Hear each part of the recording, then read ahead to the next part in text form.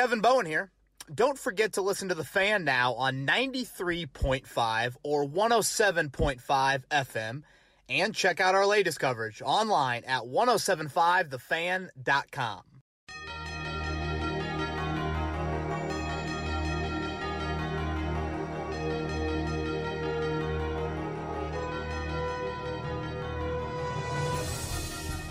The month of June is here. Kevin's Corner will not stop. We will continue all the way up until training camp, less than 2 months away, which is wild to think about it. I guess 7 weeks now away, 8 weeks away from Grand Park for training camp. I cannot wait, but I will also thoroughly enjoy these next couple of months. Chris Presley across the way. I'm Kevin Bowen. We are back on a Wednesday morning, a little bit of a hiatus with Memorial Day. We'll try to get to these, I think, back on our Tuesday schedule if we can, moving forward here in the offseason. But, Chris, how was your race extended weekend? It was good. Like I was telling you, it was a little bit different not being at the track this year. Right. One of the first years in a long time that I've not been out there.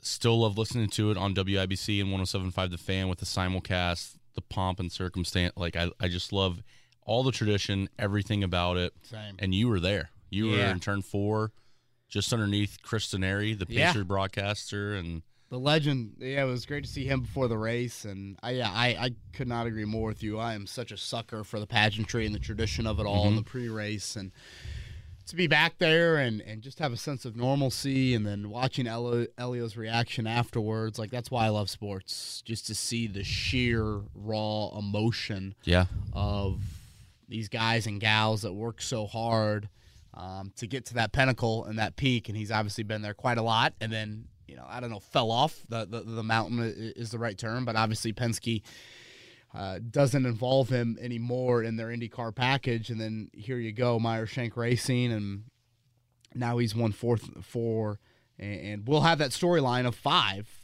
for the next couple of years. So I just think it's great for the sport as well to keep the casual fan invested into it. So, it was an awesome day weather-wise, awesome race for sure, and just so good to be back. And it got me thinking of, like, wow, I can't wait to see Lucas Oil Stadium packed again. I mean, I can't wait to see Grand Park, hopefully, with fans. I mean, who knows what that'll be.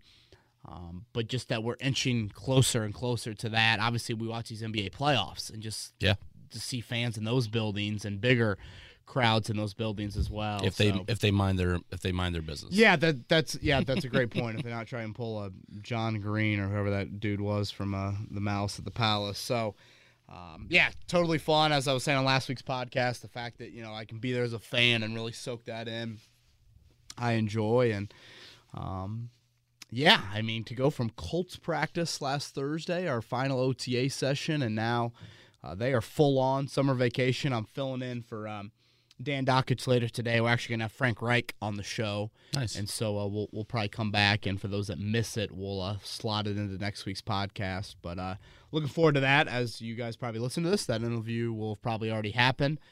But excited to get into a little bit of the OTAs. And for the most part, Chris, we'll probably be a little bit shorter on podcasts moving forward. 45-ish minutes is kind of my goal for the next couple months. We still have a lot of Twitter questions to get to and things like that, and we'll get to some different sort of storylines until training camp, but we won't, go hour and 15 like we typically do. Yeah, and I know you echo the sentiment as well. Obviously, the long weekend, thank you to all the troops who serve, all those who've fallen. Yeah, I mean, when I hear taps at the race, it's just instant hair on the back, and when they go around the track, the troops before the start, they come right out in front of us in 4 and then end there. It's awesome to kind of give them a couple of different standing ovations. So certainly, thank you to all. And I know we always probably the most touching thing that I get each year, Chris, is we probably have, I don't know, three or four servicemen and women that will DM us and say, I'm stationed, blah, blah, blah. Thank you for giving me a sense of normalcy. And at first I'm like, you want to thank us? Oh my gosh, we are thanking you certainly for the ultimate sacrifice. So, thank you for throwing that in there. Absolutely. Well, there's no real easy transition from that standpoint. Obviously, we appreciate all the servicemen and women. Let's go to the GOAT. Yeah. Adam Vinatieri. Is he retired? Isn't he retired? Yeah, I think he is. You know, I was listening to that Pat McAfee interview. I don't know, what was it, last Wednesday, last Thursday, something like that. And I was like, boy, I think Adam Vinatieri just announced his retirement, but I'm not 100% sure. And obviously, I think we knew it was coming. You know, as much as we wanted the Hollywood ending and as much as Vinny is the ultimate competitor. Right.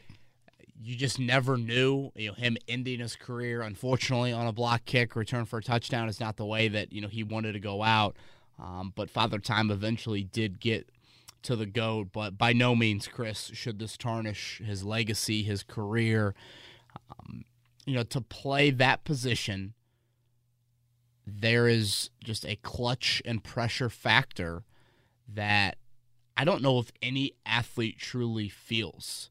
You know, maybe if you're a goalie and you get kind of isolated in some PK situations, sure. But as a kicker, for a team sport, I don't know if you have more pressure on you in any other position. Again, very isolated. Yeah, quarterback. But again, quarterback, you're in and out of the game. You've got 4 quarters. As a kicker, you might have one chance the whole game. You know, as a closer, you can rely on your defense behind you to potentially bail you out. As a kicker, it's you. And it's that operation, and I don't think anyone has defined the word clutch, ice in your veins, more than Adam Vinatieri. He is a first-ballot Hall of Famer. He is not a Hall of Famer. He is a first-ballot Hall of Famer. Like, that needs to be no discussion whatsoever. For Mike Chappell, I assume it'll be Chap that presents him. I don't know. Maybe it'll be the New England representation there, but It comes down to me of those pressure kicks. And, like, I don't know if I tried to retweet some of Bill Belichick's comments throughout the past few days because, obviously, you know, he's a gold standard when it comes to coaching. And I felt pretty eloquently, which I don't know, that's a word we frequently use for Belichick, but just look at him and his words describing Adam Vinatieri and the type of athlete and type of performer he has been in his NFL career. And that, to me, speaks more volumes than any words that I'm going to say on this, I don't know, hopefully a little bit better than mediocre podcast. But just look at all the numbers. It's the 29 game-winning field goals. It's the 4 Super Bowls. It's the 2 game winners in the Super Bowls with New England. And, Chris, I think we forget, and sometimes I forget because I was so young, as you were, when those Super Bowls happened for the Patriots.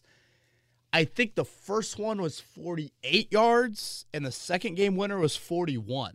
Like, we're not talking, hey, we've got to the 5-yard line. Let's position it in the middle of the field and trot out Vinatieri for a glorified extra point. These are long freaking kicks. Yeah. And he's making those to win Super Bowl. So, you know, hat tip to the GOAT. Again, first ballot. No doubt in my mind. I know his percentages won't go down in NFL lore of, like, you know, whatever, Justin Tucker or somebody else. But at that position, what you do in the final 2 minutes, what you do in the playoffs, what you do in weather, you know, the kick obviously in the Tuck rule game, that to me is what defines how great of a kicker you are in the NFL. And Adam Vinatieri, no one did it better than him. So unbelievable career and first balloter. Yeah, and like you mentioned, that was one of the, obviously I remember the Tuck rule game and the first field goal because we didn't hate the Patriots back then. You know, it was kind of, oh, Tom Brady's a great story. I kind of wanted the Patriots to win. They were an AFC team. I remember vividly that Super Bowl against the Panthers. That was also the Justin Timberlake halftime show. Oh, wow. Great. Yeah, wow. Well, some might have remembered it for other reasons then. Yeah. So maybe their first exposure. Maybe a young Chris Presley's first exposure, young Kevin Bowen's first exposure to female anatomy. But I remember him making that kick. Politically correct statement. I remember him making that kick and remembering, okay, this guy's really good. Yeah, really bleeping good. This guy's really good. Got a Super Bowl here. Got another Super Bowl, I should say, here as well. So, awesome career, Adam Vinatieri, and congrats. So last week, OTAs. Any takeaways from, you know, we're seeing Carson Wentz back out there, pretty good at knockout? Yeah, him and Mo Alley Cox. Him and Mo Alley Cox. Yeah, Carson Wentz looking like a pretty good athlete. I'm going to judge that he dominated in North Dakota high school basketball. I can't imagine 6'5", 230, and with a jumper that looked like that. I'm going to say that he more than held his own up there. But have you been close to him yet? Because every time I hear someone report, they just always talk about how big of a person he actually is. Yeah, I mean, I guess 100 yards, probably the closest that I've been so far. So they put the quarterbacks on the far end. They put linebackers and D linemen in front of us, but that's been the closest. But certainly, knowing how big Jacob Eason is, knowing how big some of the other players are on that roster, and so when he gets into a huddle and he more than holds his own there with some of those offensive linemen, you're like, wow. And I think Frank used the term like physical specimen. I mean, that's accurate. I know that might sound weird to like describe an NFL athlete like that when you're comparing him to other NFL athletes, but I do think Carson stands out on an NFL field. I guess let me start here. Again, this is it. We won't see them again until Grand Park, and the Colts won't see them again. Veterans are gone. Veterans are all over the country now. The rookies are still in the building this week, but that's it for coaches with their players. Frank made it very clear that the big goal was you want to drill fundamentals and you want to establish an 8-week plan for these guys now that they're on their own, but also there were some tweaks to the scheme, so some changes. And I think when he says that, I think he means QB skill set. I think he means RPOs. Right? That, to me, I think is what stood out in these 2 weeks of just, yes, we aren't seeing them in any sort of really full throttle competitive one-on-one, 11-on-11 settings, but I just think you're going to see Carson's legs used, again, not as much as like, oh my gosh, 7 carries for 42 yards. Keep plays alive. Get on the perimeter. Now all of a sudden you got a rollout, and you didn't have a rollout last year with Phillip Rivers. What does that do to your wideouts, to your passing trees, those sorts of things there? Obviously, I think what we're hearing a lot, Chris, is teammates, gushing over Carson Wentz as a teammate. And I want to go back to something we talked about right when I think this trade happened, of when you heard guys like Malcolm Jenkins for the Eagles, Chris Long for the Eagles, two very outspoken and well-respected veterans inside that locker room. It was never like Carson is a bad guy or a bad teammate. It's just this dude kind of likes to hunt, and he's from North Dakota, and I don't know how many guys in a 53-man locker room like to hunt are from North Dakota. So he's just not reaching every corner of the locker room. That doesn't mean he's a bad teammate. But both Malcolm Jenkins and Chris Long said this. Fine guy, nice guy, just win. That's all we care about at the end of the day. If you win, that locker room is going to like you. And that's a lot of pressure on that position, but flat out, that's what comes with making the amount of money that those guys make in this league. So, again, I never felt like when I heard, Carson Wentz, bad teammate, I don't think we ever put very much stock into that on this podcast because, again, it was not so much of this is Nate Bjorkgren type stories, which, yes, we do owe you a Pacers podcast at some point. We'll wait till some dust settles here. But, like, those stories are pretty wild. I don't think it's that with Carson, like he's getting in verbal altercations with guys in the locker room. No, it's just he beats to a little bit of a different drum than those guys in the locker room. And when losing starts to happen, I think that stuff gets a little bit blown out of proportion there. And I thought Carson said it the best. Like so much of, this honeymoon period, Carson flat out's like, hey, the test will be on Sundays. And that ultimately is where he's going to have to prove himself. And sure, there'll be tests when you get into late December and, hopefully, obviously, for this team, January. But it's one of those things where, and obviously, I say this a lot, that you have instances in sports where in the least or not as pressure-packed situation, guys show up.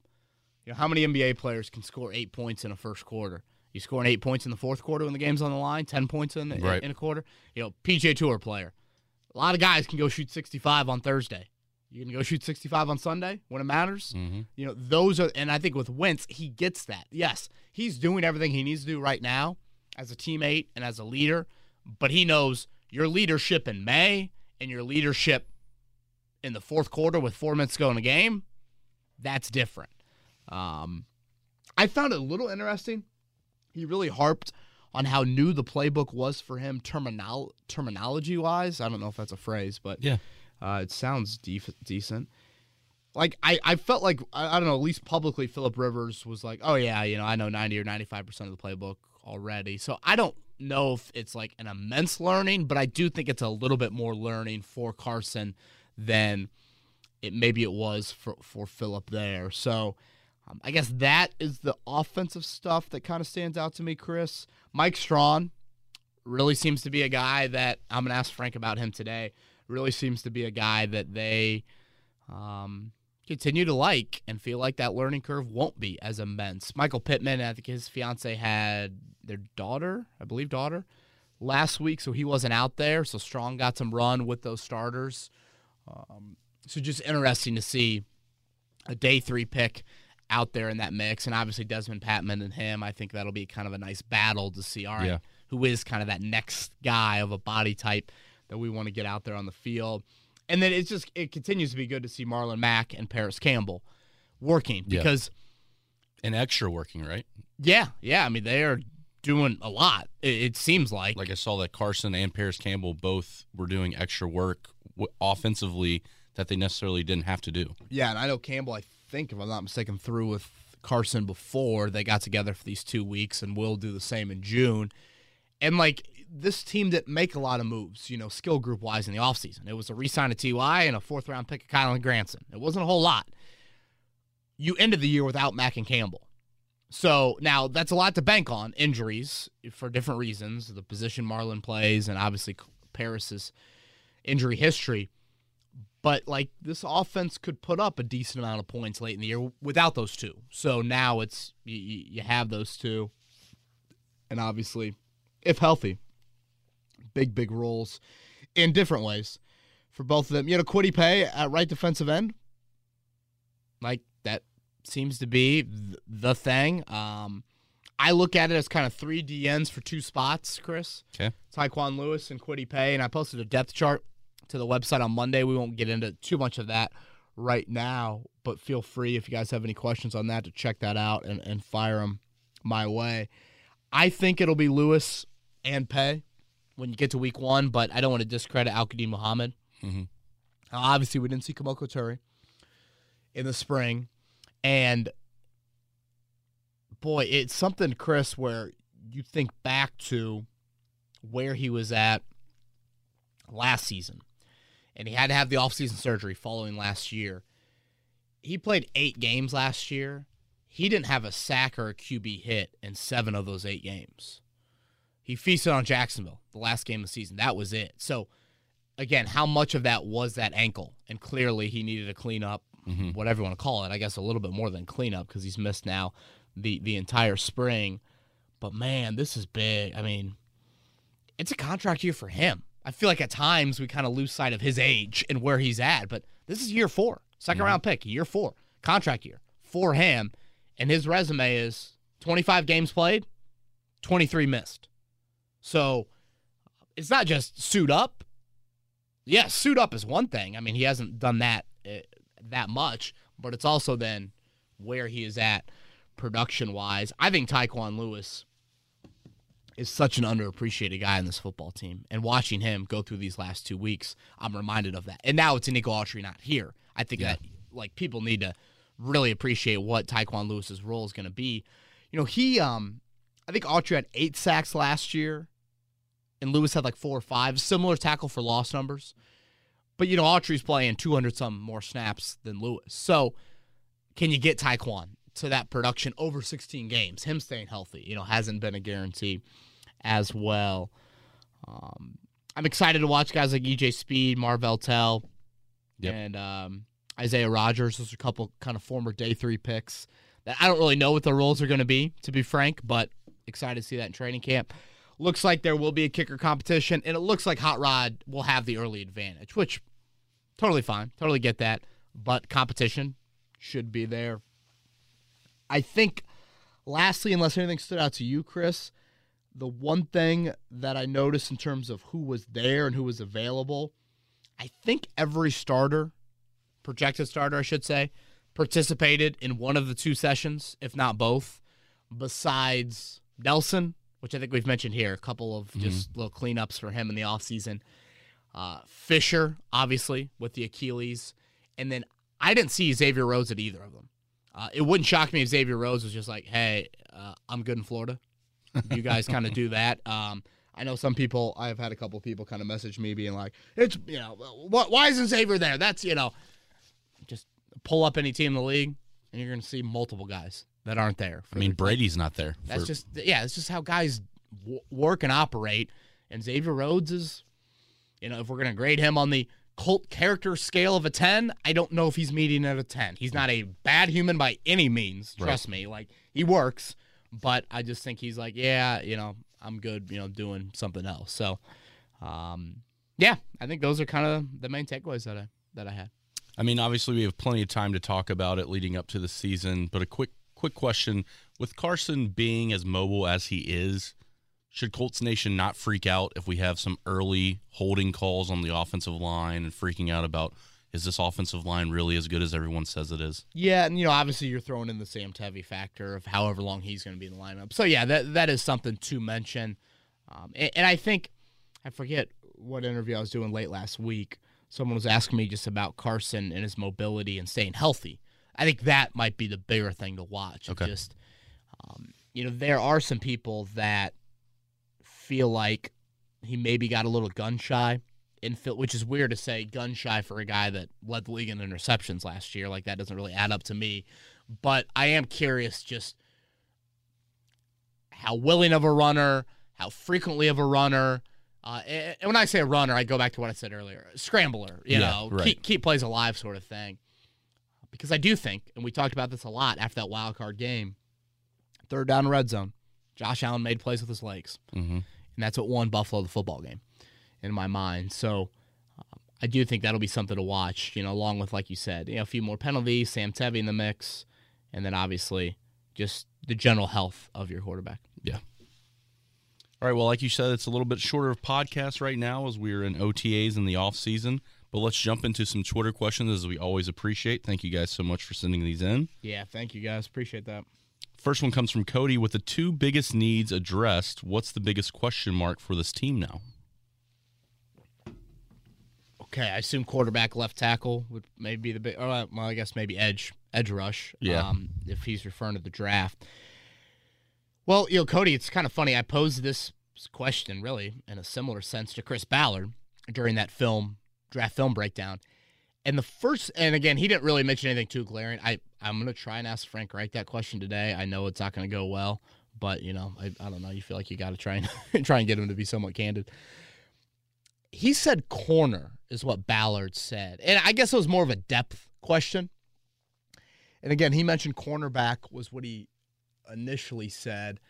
I maybe threw back to him linebacker, and I think they seem like Zaire Franklin is ready to step in for Anthony Walker. Now, I think the bigger issue, again, is if it's a Leonard or Okereke going down for 4 games, now all of a sudden it's Zaire Franklin playing snaps he's never seen, EJ Speed playing snaps he's never sniffed, really. So I think when you put Wentz and everything at stake at that position to the side, I would say just the biggest question mark for this team, it's probably how quickly the pass rush delivers. Okay. I know a lot of people say, what about Eric Fisher and his health? And I don't know, maybe Xavier Rhodes maintaining that top flight corner play. Sure, but I'll go back to Wilson, Stafford, week 1, week 2, just that general schedule the first 5 weeks. How quickly does your pass rush produce? Mainly edge rush, but I'll throw the entire unit into that group. That's, I think, the biggest question mark for this team. Okay. This next question comes from Jason. Hear me out. No, we haven't seen 2017 Wentz in the last 3 seasons, but are we sure the 2017 Wentz is his ceiling? The guy was only in year 2 of his career at that point. Oh, wow. Okay. One more time. Run that at us. So Jason's kind of opening up a little bit here. Yeah, this is big. 2017 Wentz, we haven't seen that in the last 3 seasons. Correct. But are we sure that was his ceiling, and that was when he was an MVP caliber quarterback and had the ACL surgery? Jeez. Wow. Jason. Okay. So he basically is like, this dude can play an MVP level, if not more. Yeah. Moving forward. Wow. That's a lot. I guess let's just start here. 2017 in the NFL, those are dog years. I mean, that's a long time ago. I mean, great way to put it. Charles, Chuck was coaching the Colts. So Frank Reich's going into year 4. That's a lot. And honestly, when I say that, Chris, I don't mean it just in the NFL sense. I mean it. A lot's happened to Carson Wentz. He's torn an ACL. Right. He's knocked out of a playoff game with a concussion. Back injury ends another season for him. Mm-hmm. And then obviously just all the Eagle bullshit, for lack of a better term. I don't know. It felt good to get a good cuss in early in the morning. So sorry, I just had to get that off my chest. The thing that always stands out to me about 2017 when I've gone back and looked at that season for Wentz, he was the number 1 quarterback in the league on third down and in the red zone. I cannot stress enough how incredible that feat is and how much that just shifts your entire landscape as a quarterback. If you are unbelievable on first and second down, and you're moving the ball up and down the field, and you're middle of the pack quarterback on third down in the red zone, we're not talking about you late in the season. But if you get in 3rd and 7s and you start converting them at a high rate, and you get in the red zone and you start cashing in touchdowns, whew. I mean, hell, look at last year. The biggest gripe on Phillip Rivers was we got down there and we had to kick field goals. Yep. That was one of the biggest gripes, is he was able to drive us down and we couldn't turn those into 7-point drives. They were 3-point drives. Yeah, it's a great point. And it's something that I have a long list of Frank Reich questions today. We'll see how many that I get to. But situationally, that is what he really hated about last season. That's probably not the right term, but he was really disappointed in that area. And Jacoby and that offense were actually pretty good in that area. So I guess what I'm getting at here is it's really difficult to maintain that and sustain that. Wentz did that in 2017. So, yeah, Jason, I can't go there. And part of me is just like, should we just temper expectations a little bit here? Like, if you say, hey, Carson, or you say, hey, Frank, hey, Chris, here's 2018, 2019 Carson Wentz, you want to sign? I think they're signing. Frank, knowing him and how confident he is, I don't know, maybe he might be a little bit more aggressive in that sense, but yeah, Jason, I can't go there. I can't. Yeah, only in year 2, but a lot of scar tissue. Yeah. Physically and mentally has happened since. Osandius asks, for some reason, if Wentz gets hurt week 1 as a starter, how confident are you in Jacob Eason as a starter on a scale of 1 to 5? As a point of reference, Alex Smith went 23 touchdowns to 7 interceptions in his first year in Kansas City. I have faith in Ballard, and I want Wentz to succeed. However, in the world where Luck retired, what are your thoughts this close to June? Boy, that's a good one. Osandius, that's a great. I hope that we're pronouncing that right. That's what I would go with, but that's a great name. Yeah, can I answer this one in late August? I really got to see Eason. Yeah. In some preseason action. I always come back to this. Jacob Eason in the last 4 years. You talk about how long since 2017. In that span, that dude's played 11 games of football. I mean, that's the number 1 guy I'm going to be looking at in preseason. Right. Last year, I want to say the final number that I tallied was 33 passes in training camp in 11 on 11. 33 passes. And we're talking, what, 14 practices, 17? I have no idea the final number, but yeah, 23 touchdowns to 7 picks. That's pretty damn good for Alex Smith, and I think that's the efficiency that Alex Smith had. I mean, when I see that ratio on a 1 to 5 scale, is that a 4? I mean, that's pretty good, right? Yeah. What faith would I have in Eason? I mean, again, it's impossible for me to answer right now. I would say a 2. Okay. But I really think, and you guys heard me say this last year with Rivers, and if Brissett somehow was needed, I would have said, look over Brissett, just throw Eason in there. To me, again, it's much more of we're not evaluating him on a 2021 scale. We're evaluating him on, do you see things that you can point to moving forward? Right. And I know that's a lot. That's something Colts fans, I don't know, some Colts fans do want to think about because they love Jacob Eason.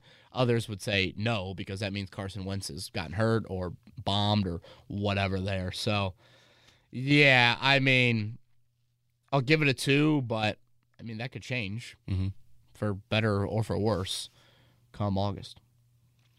All right, Jason has a pretty interesting question. With college football putting out so many NFL-ready wide receivers, has that position become a little bit more devalued like running back has in the sense that you don't necessarily have to pay them the second big contract?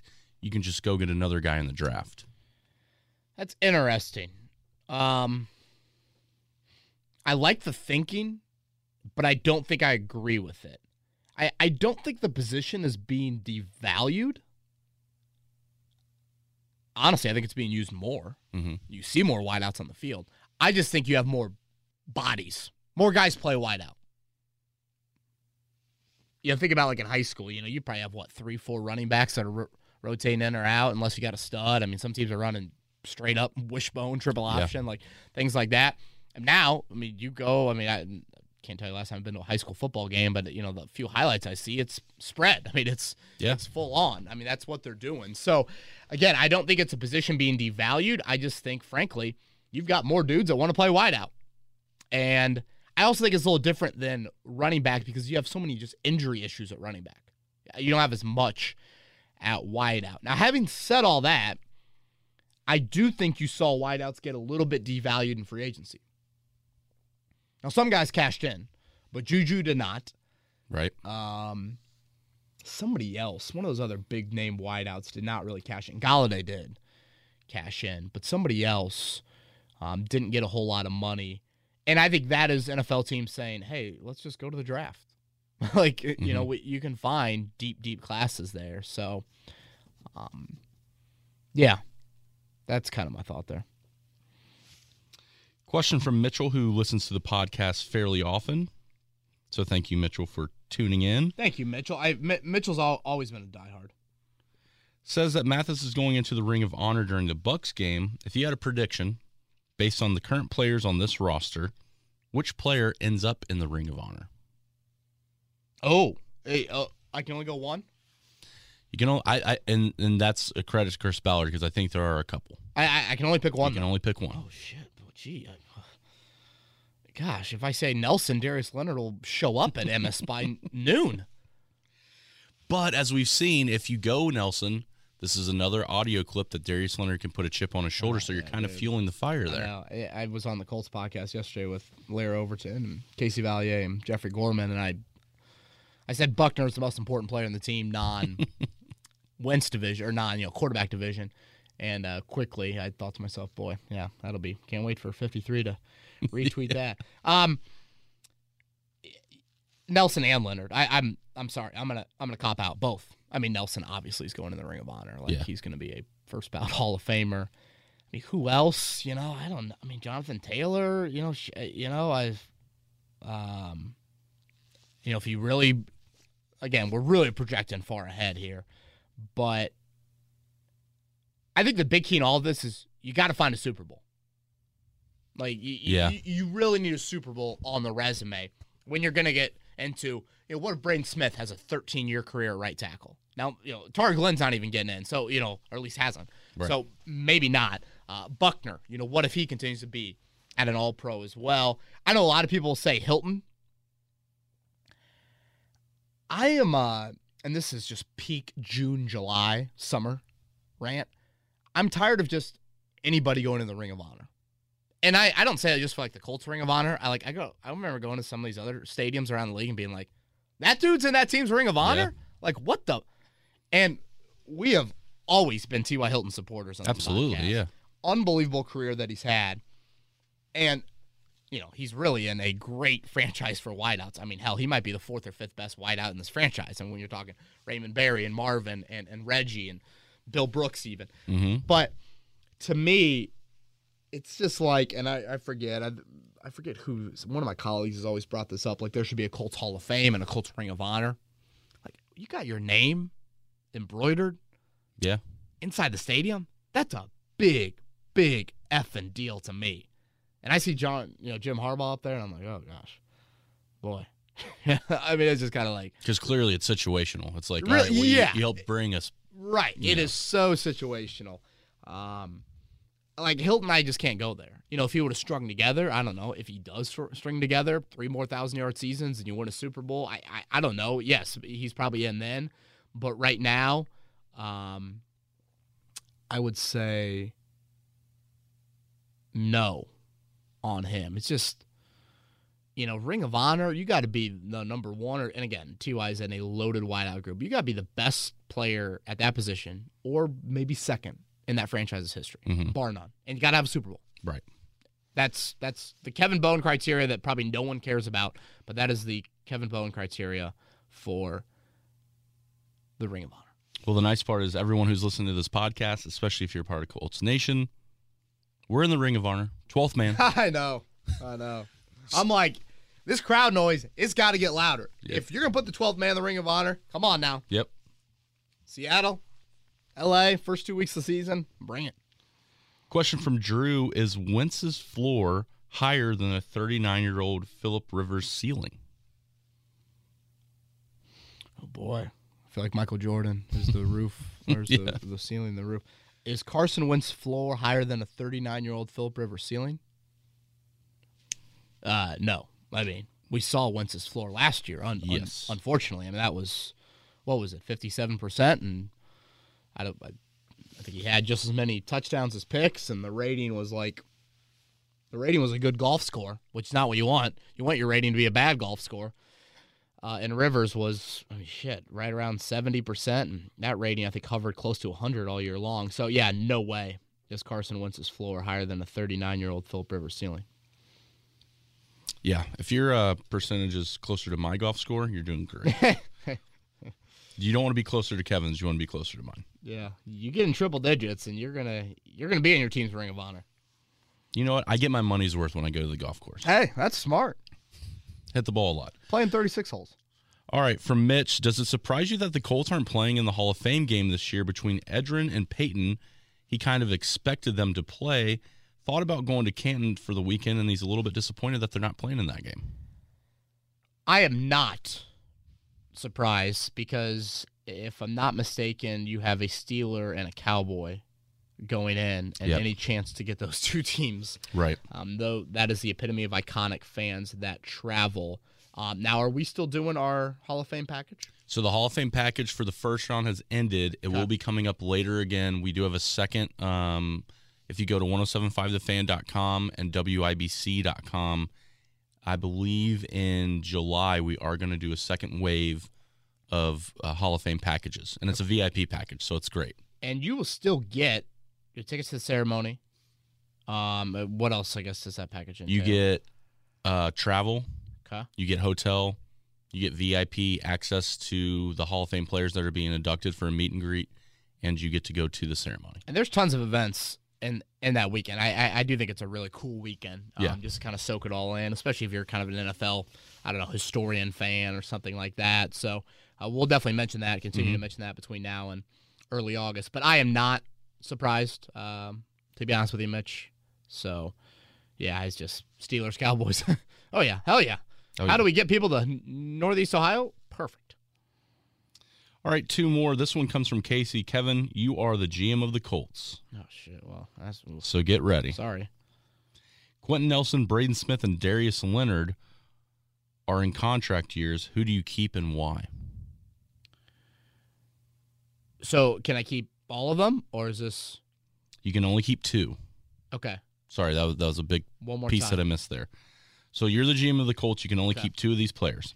Quentin Nelson, Braden Smith, and Darius Leonard. Whew, man. I know everyone will quickly go to Nelson and Leonard, and I do think that's the right answer, but it's not that easy for me. First off, I want someone on offense and defense. Mm-hmm. So I think that's what includes Leonard. obviously then people would be like, well, hell yeah, you keep Nelson. It's just the argument about tackle versus guard. I think that Nelson's presence just means something. Not maybe as much vocally, but I mean, that dude is a commanding presence. Mm-hmm. Like, there is some intimidation. I don't know if that's the right word, but I do think that's really important. But I can listen to people that are gonna, talk up Braden Smith, but I'm gonna go with Nelson and Leonard there. Yep. Okay. Last Twitter question for the podcast comes from Jimbo Slice. Great name. Oh, that's a great name. He's a long-time Talk about first. intimidating. Yeah, long-time first time. Let's go. Hypothetical. You're told the Colts have a 25% chance to win the Super Bowl this upcoming season.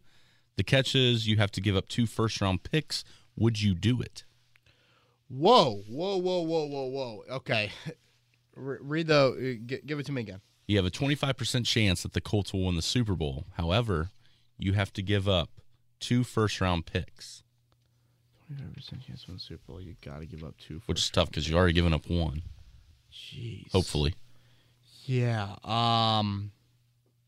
Boy, I feel like I'm Alan in The Hangover with that gif. Just like 25% chance, 2 first-round picks.